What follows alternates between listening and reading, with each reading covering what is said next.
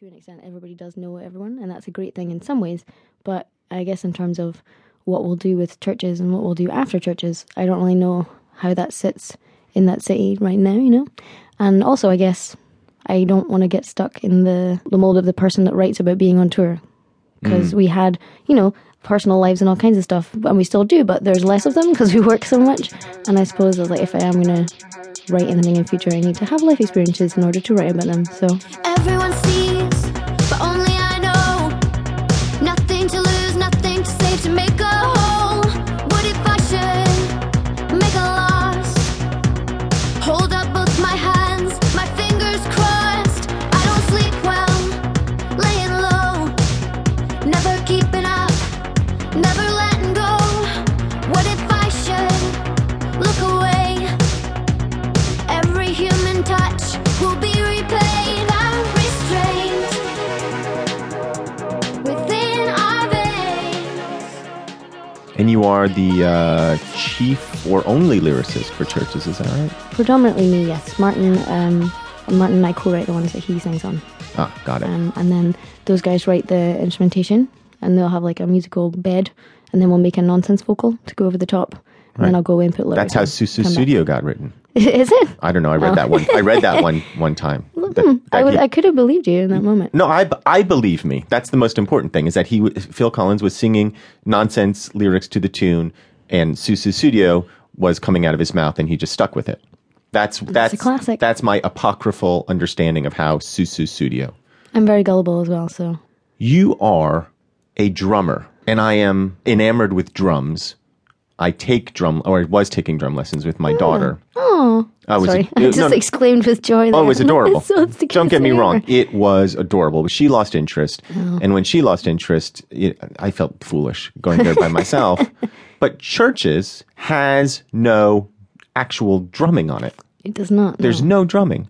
I feel like you're betraying something by not putting actual drums on churches' music.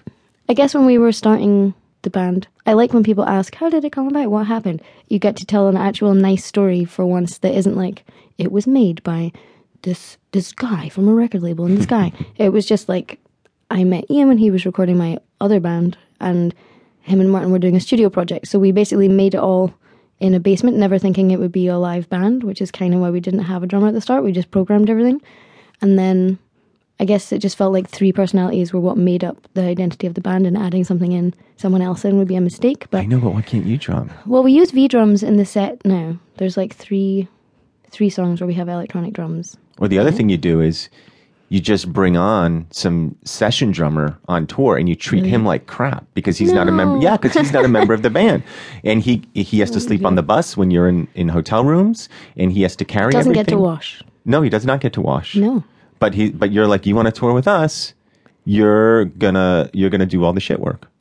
See, just a suggestion. Just a suggestion. That's my favorite. A guy called The Range that toured with us for quite a long time, and is now a dear friend of ours. And now I have a fear about this. Was like, yeah, when I first met you, I thought you were very standoffish and quite rude, and that's horrible. But I think in my mind, I was like, I'm being professional. I would go in and say hello to the sport band and be like, thanks so much for coming, man.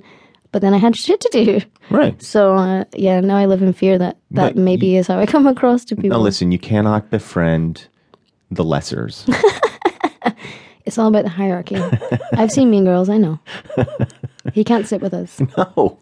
On Wednesdays, we were pink, I guess. So you guys in the band, I read you saying, or heard you saying, that your recording is your writing.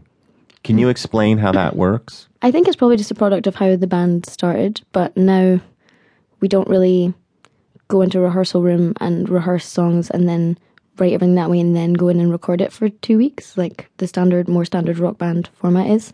We have a little basement studio, which is just a converted flat in Glasgow, and we will go in and we'll be demoing things and just like rolling tape, as it were, at the same time. So like everything that's on the record, we have like 20 demo versions of each thing, and it just kind of layers and layers and layers till you get to the final version. And I think it's nice because we have that kind of a record of everything we've done, and it's quite funny when you go back through your computer to find out what was like Tune 7 version 3, I don't know when that was, and you hear like really old versions of things. But I've never worked like that before in any other band, but